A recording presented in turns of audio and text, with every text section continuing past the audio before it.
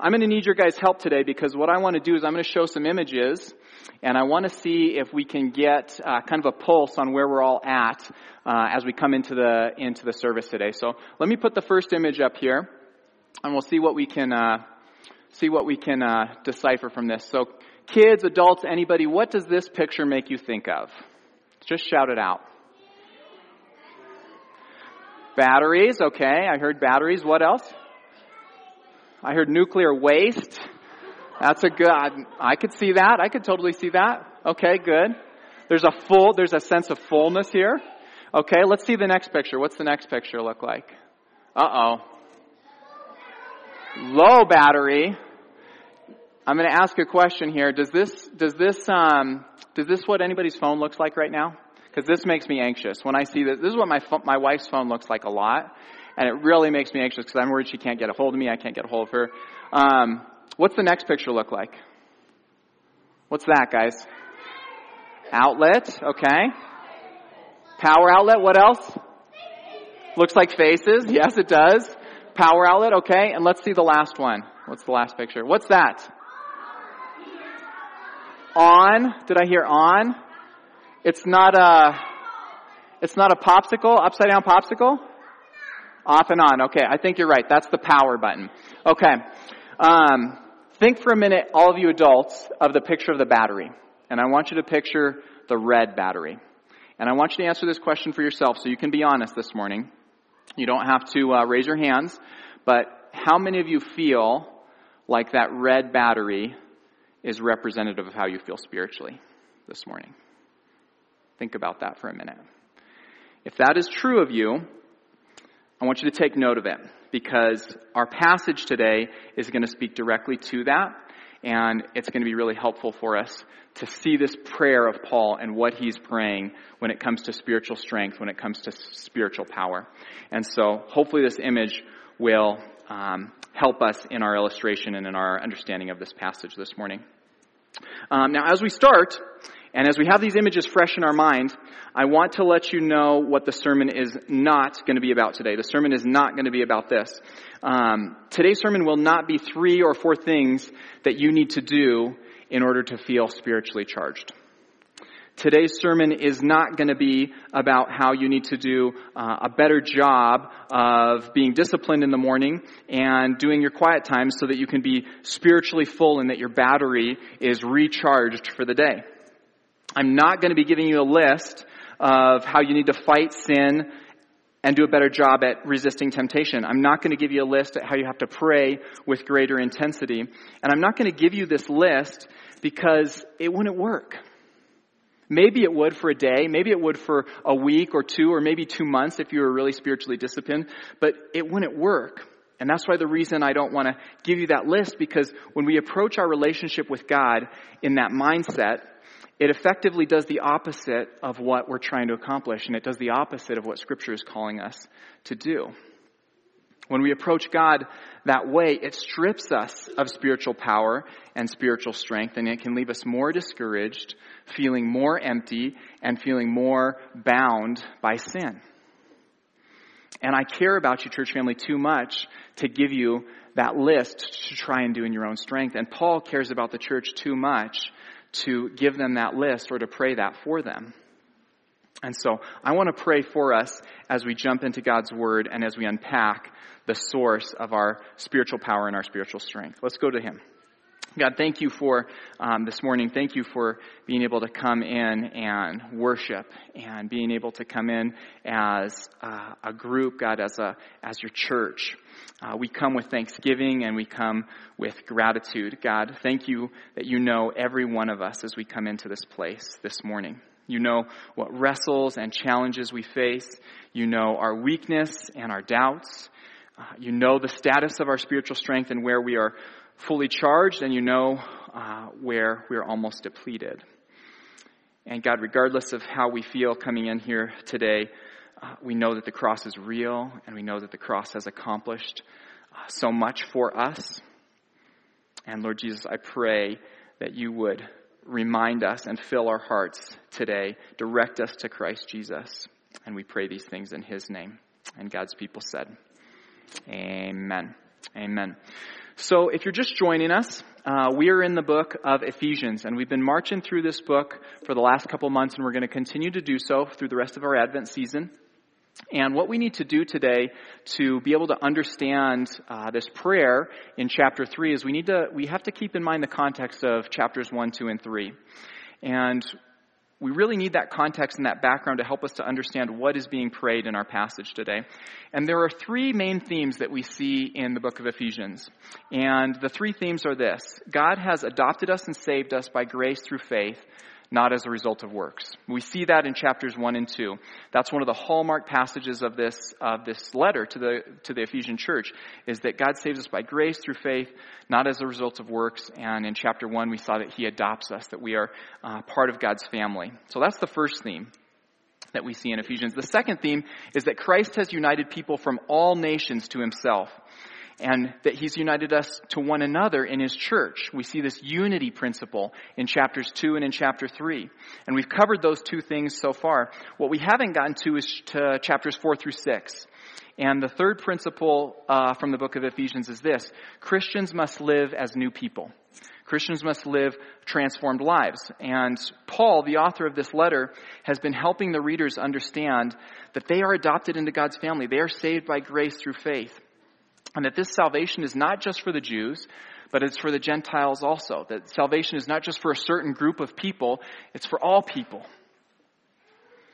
And he does this really well, and I want you to have that in mind. I want you to keep that foundation in context, because that's so important as he launches now into chapter 3, verses 14 through 19, which is going to be his prayer. And it's a really detailed prayer. It's a prayer of a man who cares deeply about those that he's praying for. And you can tell that. It's really evident that he cares for them, because he spent 3 chapters to date helping them to understand who they are in Christ. He wants them to understand and wants us to understand that in Christ is where our true identity is found. And he does that before he launches into chapters 4, 5, and 6. And 4, 5, and 6 is where he's calling us to live transformed lives. That's what we're going to do the rest of the Advent season. And if you're at all familiar with the book of Ephesians, you know that what he's going to do in chapters 4, 5, and 6 is call us to live and to walk in a manner worthy of the gospel. And what that means, the translation for that, is that we're going to live a transformed life, that our life is going to show who is at work inside of us. But if you're anything like me, in our flesh, we are so tempted to jump to chapters 4, 5, and 6 and say, God, what is it that I'm supposed to do? Give me the to-do list. Give me the do's. Give me the don'ts. I'll do the things I'm supposed to do. I'll try not to do the things that I'm not supposed to do. And then if I do that, if I can accomplish that, then I'll have the spiritual strength and spiritual power that you offer, right? And the answer is no. That's not right. Doesn't that sound somewhat appealing to us, though? Doesn't that sound somewhat appealing to our flesh? If I were to say this morning, here are the top 3 things you need to do so that you can have this spiritually charged life and have this powerful life. We're drawn to that. We want to work. We want to earn. But fortunately for us, church family, that is not what Paul prays, and it's not what produces that spiritual outcome. It's not what is going to produce power. It's not what's going to produce strength. And so today, instead, we're going to unpack this 4-part prayer and see what he actually does pray for this group of believers at Ephesus.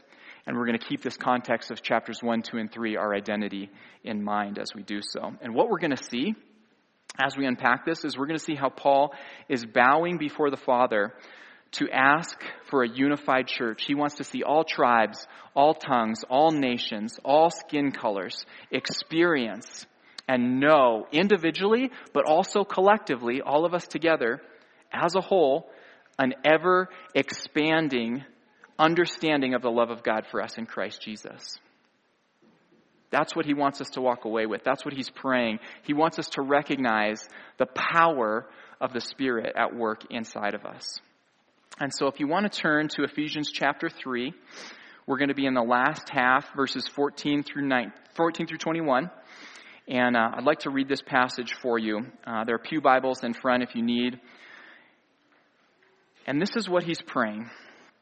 He says, for this reason, because of those first 2 themes, I bow my knees before the Father, from whom every family in heaven and on earth is named, that according to the riches of his glory, he may grant you to be strengthened with power through his Spirit in your inner being, so that Christ may dwell in your hearts through faith, that you, being rooted and grounded in love, may have strength to comprehend with all the saints what is the breadth and length and height and depth, and to know the love of Christ that surpasses knowledge, that you may be filled with all the fullness of God. Now to him who is able to do far more abundantly than all that we ask or think, according to the power at work within us, to him be glory in the church and in Christ Jesus throughout all generations, forever and ever. Amen. Amen. Powerful prayer. And lots here. There's lots going on theologically. Now, not only do I want to unpack the four elements of what he's praying, but I also want to make sure that we walk away today understanding who Paul is praying to. I want to make sure that we understand how is it that he prays? What is it that he prays? What is the content of his prayer? When is he praying this? That's going to be really significant for us. And why, ultimately, is he praying this? And the reason why, I'll skip to the chase here a little bit. The reason why is because this group of believers needed to be reminded of these truths. And my guess is that we, too, this morning need to be reminded of these truths. And so needless to say, we have a lot to cover.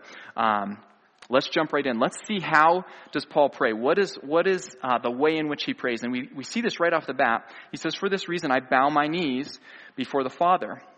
And so Paul's posture here is really significant. He's literally getting down on his knees. He's taking a position of humility. He's taking a position of intensity, and he wants to communicate there is something in what I'm about to pray. It was customary for Jews to stand during prayer. And so for him to take this posture is going to communicate to the church at Ephesus, like, I'm getting on my knees and I'm asking these things of God for you. That's how important this is. That's the gravity of the situation at hand. And he does that to show us what's going on. And as I think about the way that we pray, oftentimes it's customary we take our hats off, or we hold hands, or we fold our hands, or we bow our heads, and occasionally we kneel. And I think about our pastor meeting on Mondays. So every Monday we get together for a couple hours, and inevitably what we're going to do is we're going to spend time praying. And we pray for one another, we pray for you, we pray for this church, we pray for this city. And there are times when we're praying where we bow our heads, we close our eyes. That's kind of the customary way that we pray. But sometimes a need or a burden or something that we are rejoicing in happens. And the only appropriate posture is to kneel before God and to worship or to make a request. And this is one such instance for Paul. He's kneeling because of the gravity of what he's praying for these believers. It's so palpable to him that he has to get down on his knees before the Father as he prays for true and lasting spiritual power and spiritual strength that he knows is not going to come from them trying harder or giving more effort.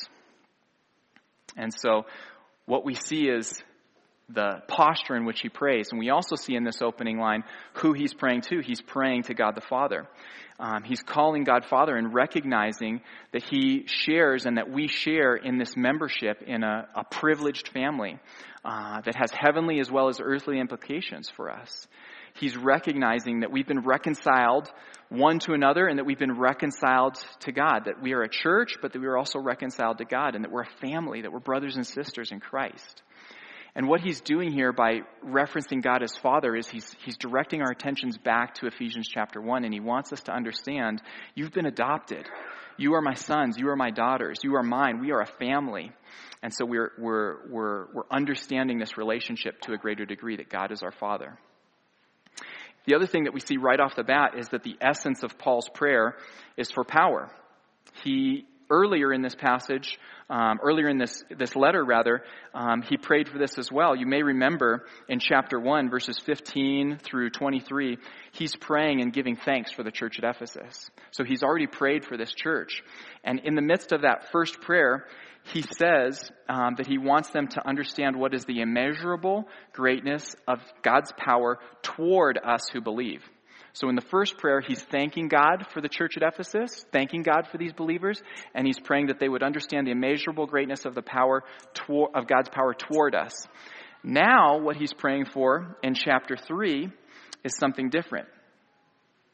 He's praying that we would experience that power, that we would know that power. He's praying in a different way. He's asking God now. First he was thanking, now he's asking and saying, would they experience this? Would they know this power within them? And that's the first thing that he's praying, is for them to have this experiential knowledge of what this power looks like. What I want to do next is I want to unpack the 4 different elements of what he's praying for. And so the first thing that he's asking in verse 16 is that God might strengthen them, strengthen this group of believers. And when we come before God, we have to recognize that we come as spiritually poor. We come in spiritual poverty, and he comes and provides spiritual riches. And we've seen this language throughout this letter. We've seen how he paints this word picture of how rich God the Father is. And the thing that I want you to hear in the midst of this first part of the prayer is that God does not hold back.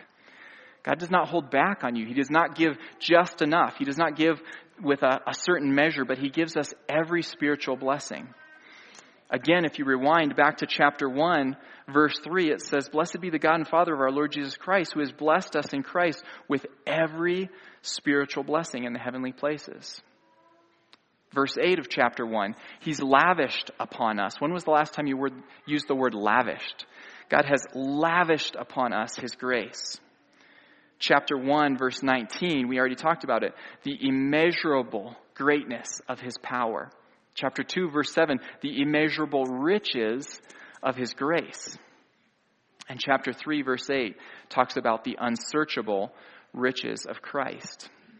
What he's doing here is he's painting this picture of the riches of God the Father and how he is giving out of his abundance to us. And the thing that's so important for us, especially in our culture where it's so consumer driven, is that we understand that the riches of Christ are not fleeting and empty like the riches of this world. The riches of Christ can cancel spiritual debt. The riches of Christ are the currency of grace and mercy. The riches of Christ are sufficient and unending. And there's 3 things that he talks about in this first part of his prayer. He talks about power, he talks about the Spirit, and then he talks about our inner being. And so I want to look at each one of those because these are words that maybe we don't use very common. And so we want to understand what he's praying. So let's look at power. When he's talking about power, the verse that comes to my mind is Romans chapter 8. In Romans chapter 8, we see that if the Spirit of him who raised Jesus from the dead dwells inside of you, he who raised Christ Jesus from the dead will also give life to your mortal bodies through his Spirit who dwells in you. And so this idea of power is that the same power that raised Christ from the dead is at work within us. That's hard to believe. That's like mind blown. Like that power can be inside of me. Like that power is offered to me. That sounds like a lot more strength, a lot more power than what I could muster up myself in doing and trying harder. The next thing that's so important to see is what is the source of this power? Where does the power come from? Is it from within? Is it from without? Where does the power stem from? And we know that that's from the Spirit. And verse 16 makes that very clear. Strengthened with power through his Spirit. And again, this is pushing us back to Ephesians chapter 1. It talks very clearly about the Spirit.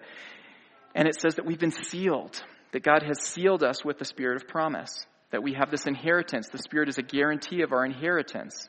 And that work of the Spirit inside of us is the source of that power. It's not coming from me and trying harder. And where are we being strengthened? It says in the inner man. And the passage that comes to mind for inner man is 2 Corinthians 4. You may have read it. It says this, "So we do not lose heart. Though our outer self is wasting away, our inner self is being renewed day by day." This is a picture of sanctification. God is making us more and more like Christ. Even though our outer man is failing, even though our outer man gets sick and cancer and ultimately dies, our inner man is being strengthened. Our inner man is being renewed day by day. And so there's this picture of what's happening inside, and that's what Paul is wanting this church to understand. This is what he wants the believers to understand, that there is power and you're being strengthened in your inner being. When I think of this idea of being strengthened, another verse comes to mind, Philippians 4:13. Very common verse used all the time. I can do all things through Christ Jesus who gives me strength. I can do all things through him who strengthens me. And we use this verse a lot, and oftentimes it's pulled out of context. But it's relevant here because we're talking about being strengthened. I can do all things through Christ who strengthens me. And what we can do sometimes is treat that verse as like a blank check. It's like, if I want to say anything and do anything and have these dreams, God's going to give it to me because I'm doing it and Christ is strengthening me. And the context of that section in Philippians is so important. What he's talking about in that section is being content in any and every circumstance. Being content with being brought low. And so what he's trying to do here is say, I can do all things through him who strengthens me, who gives me strength. But it's not necessarily that I'm going to be able to go out and just name it and claim it and say, this is what I'm going to be able to do. It's saying, I'm going to have this strength that resides inside of me, and that could be being brought low. That could be being elevated. It's going to be content in any and every circumstance. And so taking that verse in context really helps us to understand what it looks like to be strengthened. And to summarize kind of this first part of his prayer, what he's really trying to help the Ephesians understand is that God the Father is rich. He has spiritual richness, and he wants us to be strengthened by his Spirit in our inner being. That's kind of the first summary of what's being prayed. And the second thing that he prays is closely connected because it brings the Trinity into play. The second thing that he prays is that Christ would dwell in their hearts. That's verse 17. He says this, so that Christ may dwell in your hearts through faith, connecting us to Ephesians 2, by grace through faith, so that Christ may dwell in your hearts through faith, that you being rooted and grounded in love may have these things. And so the second thing that he's praying is that they would understand the Trinity, and that this idea of power, this power source, is going to be even greater when we think about the Trinity, because you have God the Father giving the Spirit, and when that happens, Christ dwells in our hearts. So the Father wills that the Spirit be the instrument by which Christ takes over our hearts and provides our identity. And this is the gospel. This is where the gospel is so clear in this passage today. And this is so crucial to the first half of the letter that's written to the church at Ephesus, and it emphasizes that our identity is that of Christ. The reason that the riches and power of God are mine is that Christ has given me his identity. The reason that the riches and power of God are yours is that Christ has given you his identity. Christ provides his life for my own, and in heaven's accounting system and in heaven's economy, it's no longer my life, but it's Christ's life. That's why there's riches there. I think about this as identity theft almost, except we're not stealing the identity is being given. And if we did a poll in this room, my guess is that we would have some evidence of identity theft. Maybe you had some charges on your card that you didn't actually put through. Maybe somebody tried to get some personal information about you to be used for their gain. Maybe you've had somebody try and file something with taxes. Like, identity theft is common. And what happens is they're getting their information and getting your information, using it for their gain. And it's not because you put it out there. It's not that you said, here's my PIN, here's my social security number, here's my bank account numbers. It's like somebody went and got that. And what's happening here in this identity swap is that Christ is giving it. He's willingly giving us his identity. He's paying the highest price to do so by giving his life. And what happens then is we now are seen as the righteousness of Christ. We give our sin. That's all we bring to the table. He gives his righteousness. And when this progressive Trinitarian transaction takes place, the end result is power. We see power. And when you try and turn on a lamp or try and turn on something electric, you can tell instantly whether or not it has power running through it or not. It's not going to turn on if it's not plugged in. And if there's power running to it and through it, it's going to be evident. You're going to be able to see that. There's going to be a light, or there's going to be outcome from that. And when you think about this power that Paul is praying for this church and for this group of believers, The same is true for us. There's going to be evidence that there's power at work. And you can see this all throughout the gospel accounts. I think one of my favorite examples of power is when Christ heals blind eyes. I'm wearing glasses today, so I'm kind of connected to this idea of like blind eyes being healed, right? So think about this. You have somebody that's born blind from birth. Those pathways never develop in their brain. There's two parts to seeing. You got to have eyes, but you got to have these pathways that are developed in your brain. And this person has been born blind from birth. They can't see, and Christ walks up and heals. And the power goes out, and he's able to restore sight to the blind. And it's incredible. I think about Jesus standing at the temple gate. And I think about he's there with Peter, and they're asking him, are you going to pay the tax to get in? And he says to Peter, go down to the sea, throw your hook in, catch a fish, open its mouth. There's going to be enough money in that fish's mouth to pay for both of our temple tax. Like, what? Like, the power of God manifests to be able to call that out and to let that happen. Like, I don't think that's going to happen on tax day for me. Like, I don't think I'm going to open a fish's mouth and the taxes that I owe are going to be right there. But it just demonstrates, like, God is showing off. Like, there's power at work here. I think about how he knows the future and the interaction with Peter. And he tells Peter, before the rooster crows, you're going to deny me 3 times. He knows what's going to happen. Thinking about a future orientation, he knows and is preparing a place in heaven for us that's secure in the New Jerusalem. That's power. And if we look and spent time this morning going around the room just talking about the ways that we've seen God at work and seen the power of God at work in our lives, we could fill this whole morning. I think about just examples of time in the clinic and time at work and how people have come in with an aneurysm that is getting bigger and bigger and bigger, and we're watching it on images, and then you check the next image and it's gone. And it's like, I don't have any medical explanation for this. Like, this is the power of God at work. I think about mothers that I've interacted with that have thought about, should I carry this child or should I terminate this pregnancy, and have decided to carry this child, and the power of God at work there. I think about coworkers and their response to the gospel and the power of God at work in those conversations. In our midst right here, I think about Kyle and Aaron. They're holding baby Selah right now. If you don't know Kyle and Aaron, they should not have a baby right now. Like, medically, that shouldn't have happened. And God is demonstrating his power in our midst. Church family, we serve an infinitely powerful God. And it's so helpful for us to think on and dwell on these things, because it reminds us of that truth. One of the things that I think is really important here, a little bit of a side note, this passage, verse 17, is the only place in the New Testament that talks about Christ dwelling in our hearts. And maybe you've said this. I know I've said it in the past. When thinking about salvation, I talk about asking Jesus into my heart. And I just want to talk about that for a moment, because if you think about the context here, these are already believers. These are Jews and Gentiles who have already placed their faith in Christ. So saying, I've asked Jesus into my heart, isn't really representative of salvation the way it's commonly used. And I understand what's being proclaimed. What's being proclaimed is, I've placed my faith in Jesus Christ for salvation. But I would just encourage you, saying asking Jesus into my heart for salvation is really almost a misunderstanding of this verse, because salvation is already there. What's happening by Christ dwelling in their hearts is they're understanding more of his love for them. And that's what we're going to get into in this next part of the passage.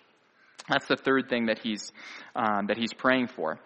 He prays that this church might grasp the incalculable dimensions of Christ's love for them.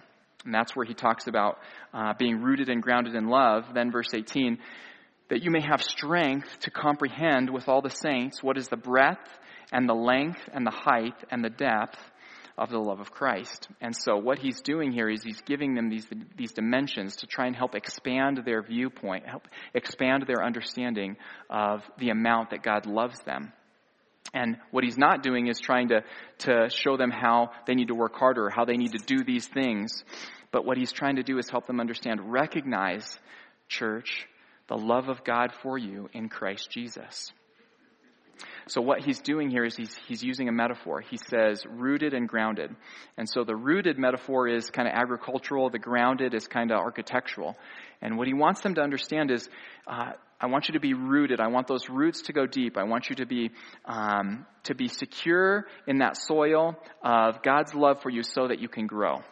That's what he's trying to help them understand. And then the second thing is this foundation upon which they're going to be built, architectural. I want you to understand that this is the foundation. Christ's love is the foundation, and that is going to be the strength and the power to build. And so both terms communicate security to me. Both of those terms show that we are secure in God's love. And the fundamental truth here is that power for spiritual change comes from this assurance that we are loved beyond measure by a God who does not hold back. God does not hold back on us. And he's demonstrating and continuing to demonstrate his love for us. And he's doing that for all the saints. That language is talked about multiple times here in this community, this group of believers. Something that I think we really need to pay close attention to here is when in Paul's life is he praying this prayer?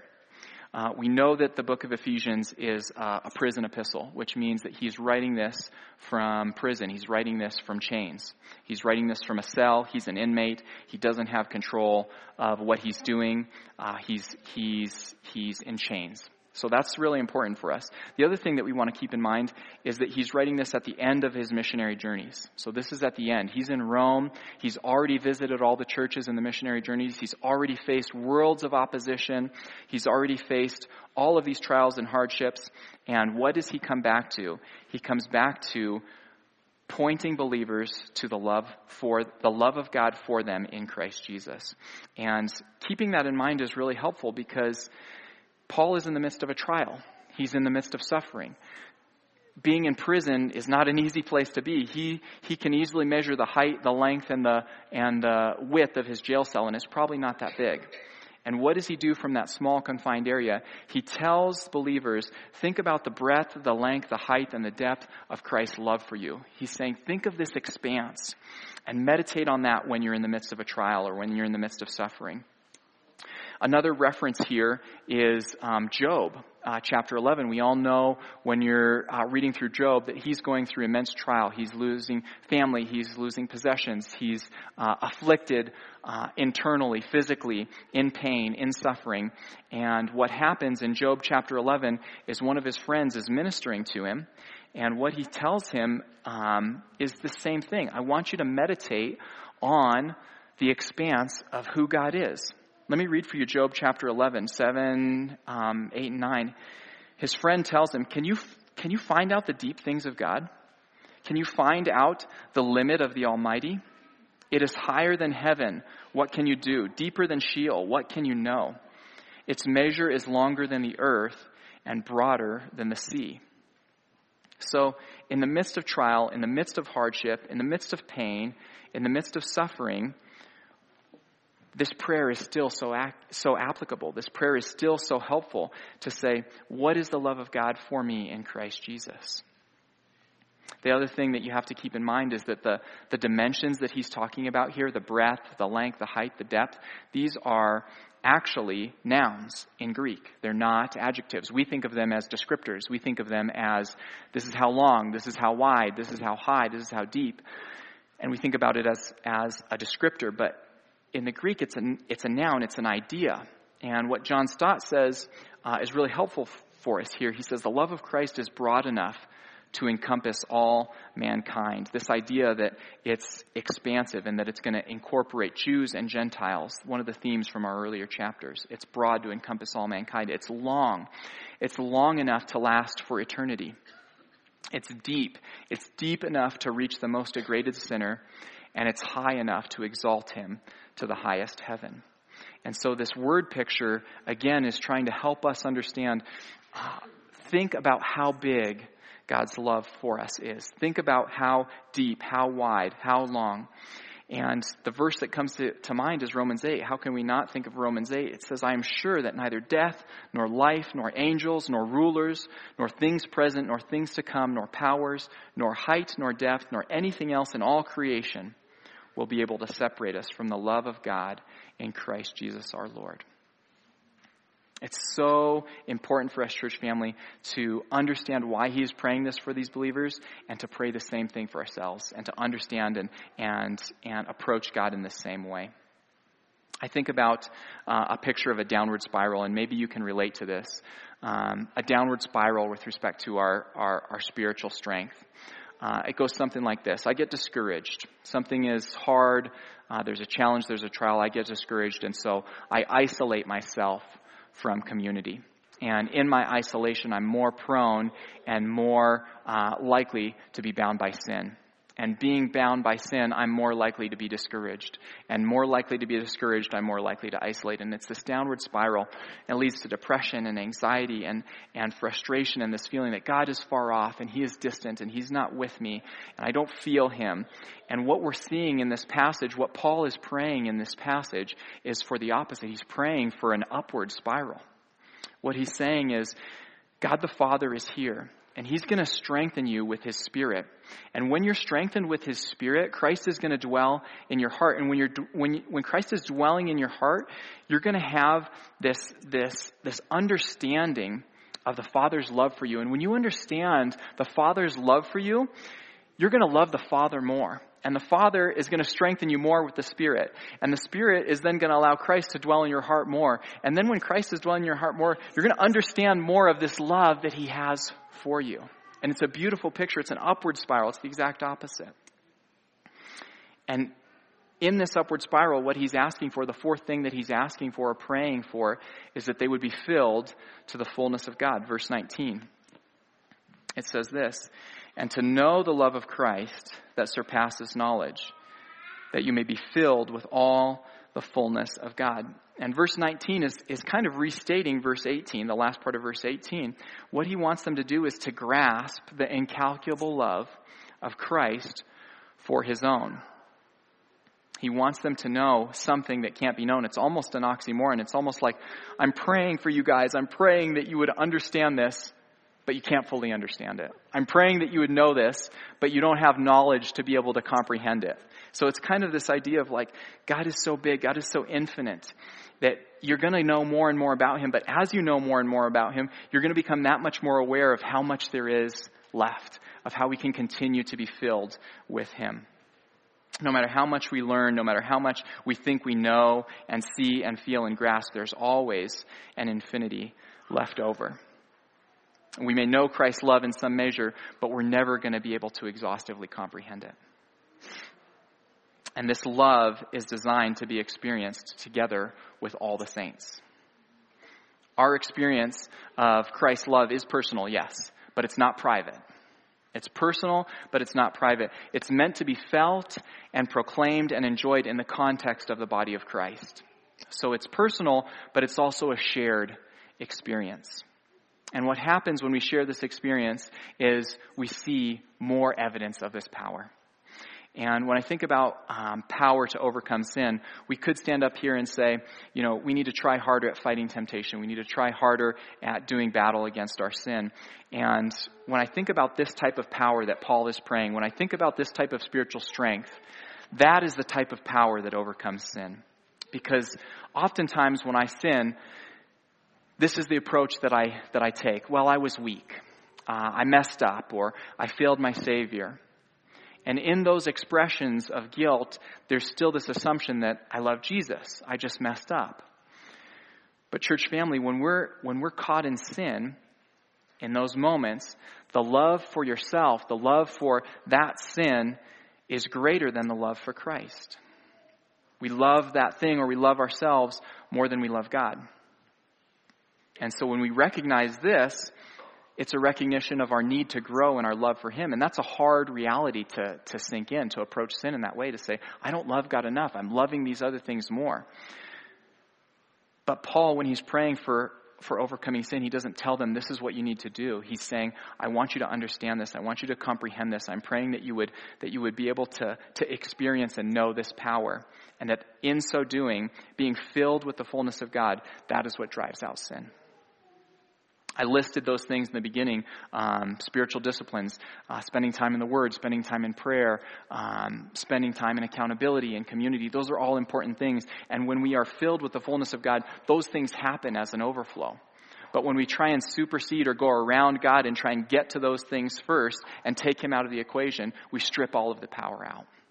And so those are good things to do. I'm not saying don't read your Bible by any stretch of the imagination. I'm not saying don't pray by any stretch of the imagination. We want to do those things, but we want to go to the love of God first, recognize, be filled with that, and out of an overflow, those things come. When I think about this concept of fullness, Colossians comes to mind, because in Colossians we see this idea of fullness really well illustrated. In Colossians 1 and Colossians 2, it says, "For in Him, in Jesus, all the fullness of God was pleased to dwell." And that's what's being offered to us, the fullness of God. Not that we can contain Him in and of ourselves, He's infinite, but that He can fill us, absolutely. And in chapter 2 of Colossians, "For in Him, the whole fullness of deity dwells bodily, and you have been filled in Him who is the head of all." The more we know, the more conscious we become of how much more there is to be known, of how much more we can love God and how much more He loves us than we could ever hope or imagine. If we fast forward a little bit to the book of Revelation, the church of Ephesus is brought up again in chapter 2. And this is really important because I asked this question earlier. Why does Paul pray this for this church? This is a group of believers. This is a strong church. Why is he praying this degree of intensity, spiritual strength for this group of believers? And the reason why is in Revelation chapter 2. He encourages them at first. He says this in Revelation chapter 2. "I know your works, your toil, your patient endurance, and how you cannot bear with those who are evil, but have tested those who call themselves apostles and are not, and found them to be false. I know you are enduring patiently and bearing up for my name's sake, and you have not grown weary." This is Jesus speaking in Revelation, and he's encouraging the church at Ephesus. But then in verse 4 he says this, "But I have this against you, that you have abandoned the love you had at first. Remember, therefore, from where you have fallen. Repent and do the works you did at first. If not, I will come to you and remove your lampstand from its place, unless you repent." So why is Paul praying this? Why are we going to pray this at the end of our service today for us? Because our minds are prone to wander. And it's easy to forget. And it's easy to think, well, I've been walking with Christ for a while, so there's other things that I need to focus on. There's other things that I need to do to grow in holiness. And what we need to do is we need to come back to that first love. We need to come back to the love of God for us in Christ Jesus, and then what that does for our love for Him in response. That's the why of this prayer. And the ending of this passage is beautiful. It's a doxology of sorts. And what he's saying at the end is God is able to do abundantly more than we could ever pray or ever think. Verse 20 uses language, again, like immeasurably more than we can hope or ask. So right now we're heading into Advent. It's Christmas season, right? Kids in this room probably got your Christmas list, right? You've got the things written down that you're asking for. And these are the things that I want. And maybe we as adults don't have them written down. Maybe we do. Not saying anything if you do. But we have this list of things that we're asking for. It's Christmas. These are the things that I'd like. And the problem is that we ask within the limits of our own human vision. We ask within the limits of what we can see. And God is not constrained by those things. He sees into eternity. And He sees what's needful for our soul. He sees what's needful for the souls of those that we're going to touch and those that we're going to come in contact with across generations. And seeing this, He's able to do so much more than we can ask. His love surpasses our knowledge, and His doing surpasses our imagination. I think about my kids for a second. How many kids in here would like a snack right about now? It's okay, you can raise your hand. How many adults would like a snack? I could go for a snack. This is the only analogy I can think of, but it holds. My kids are asking for a snack all day long. They want something to eat, and that's okay. I'm their dad. I love to be able to give them a snack. But I know when lunch and dinner are coming. I know when those meals are going to be there. And if I give them a snack right before a meal, they're not going to eat. And so my answer is going to change yes or no based on what they've already eaten that day and what meals are coming up. And I don't say yes to fruit snacks every time. Call me a mean dad. I don't say yes to fruit snacks every time. But what I do say is I want to say yes. I want to give them things that are healthy. I want to give them things that they need. It's not always the things that they want. Sometimes my son goes and grabs the fruit snacks anyway. And I got to take them from him and say, no, not right now. You can have this later. And it's a joy for me as their dad to be able to give them the food that they need to survive, that they need to grow. And just like that, it's God's joy to hear the things that we ask and to know our beginning and to know our end and to lovingly listen to every word, and then to have the ability to do far more than we can think or imagine, and then to give us what is needed, and at times take away or say no, all out of this deep love for his children. I think about the encouragement in 1 John and this idea of assurance and this idea of knowing the security of the love of God for us. And in 1 John chapter 5, it's written, I write these things to you who believe in the name of the Son of God, so that you may know that you have eternal life. This is the confidence that we have in approaching God, that if we ask anything according to his will, he hears us. And if we know that he hears us, whatever we ask, we know that we have what we asked of him. And we see this continued theme here about an ever-expanding, an ever-growing view of an unsearchable God. The God to whom we make these requests has capacity that exceeds our capacity to even ask or to even imagine. And my prayer for you this morning is that as you think about these images of the battery and you think about where you're at on the spectrum, do I feel drained? Do I feel depleted this morning? Do I feel full? Am I somewhere in the middle? That you would understand and experience the power that comes from knowing God loves you in Christ Jesus. That is what Paul is trying to help them understand. That is what he's praying for and asking on his knees. To know a charging and a filling that comes from him who can truly fill and can truly sustain. That your understanding of how deep the Father's love for us this morning is expanded, and that you see that it is vast beyond all measure. That your capacity of love for him in return is also growing, that you would desire the unity and community to see those around you love him more and more as well.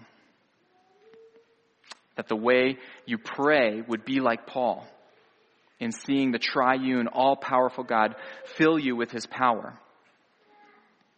I was talking with my wife after dinner last night and just kind of comparing where we're at spiritually and thinking about this analogy of red and green, and all analogies break down at some point. We both answered somewhere in the middle. We're somewhere in the middle, but we're plugged in, we're abiding, we're relying on him, we're relying not on ourselves. And I think it's really reassuring to know that there is no end goal. When you plug your cell phone in, it's going to hit 100% and then it's going to stop charging. But with God and his power and with his sanctifying, with his making us more like Christ, we continue to be filled. And as Christ dwells in our hearts, our capacity to continue to be filled continues to increase. That's where the difference is. Spiritual life and spiritual power is not ours by our will or by our strength, solely by trusting in what he provides. That's where it comes from. And you may know all of these things. You may know these basic gospel truths just as the Ephesians knew them. But Paul repeats and he prays these essentials because he knows that until these truths sink into the depth of our soul, our inner being, we're going to continue to rely on our own feeble power, our own spiritual strength, which is really weakness, to combat sin and walk with God. And the result will remain powerless. That's why Paul is repeating this. That's why he's praying these essentials. And I want to close this morning with reading Psalm 121 and praying Psalm 121 because this is a psalm of ascents. You think about that upward spiral. And this psalm opens by saying, I lift my eyes to the hills, from where does my help come from? The psalmist is starting out asking, I'm lifting my eyes up to the hills. Does my help come from the hills? No. Does my help come from creation? No. Does my help come from myself and trying harder? No. My help comes from the Lord. Psalm 121, I lift up my eyes to the hills. From where does my help come? My help comes from the Lord who made heaven and earth. He will not let your foot be moved. He who keeps you will not slumber. Behold, he who keeps Israel will neither slumber nor sleep. The Lord is your keeper. The Lord is your shade on your right hand. The sun shall not strike you by day, nor the moon by night. The Lord will keep you from all evil. He will keep your life. The Lord will keep your going and your out and your coming in from this time forth and forevermore. Father God, thank you so much for giving abundantly, without measure, out of your riches, your Spirit to strengthen us in our inner being. God, we recognize these truths, and yet we also recognize in ourselves our flesh and our temptation and tendency to try harder, to earn more, to work at our salvation. And God, I just pray for victory over sin and flesh and death, just as the same power that rose Jesus from the dead is at work within us. Would you give us victory in Christ Jesus? And we pray these things in his name. Amen.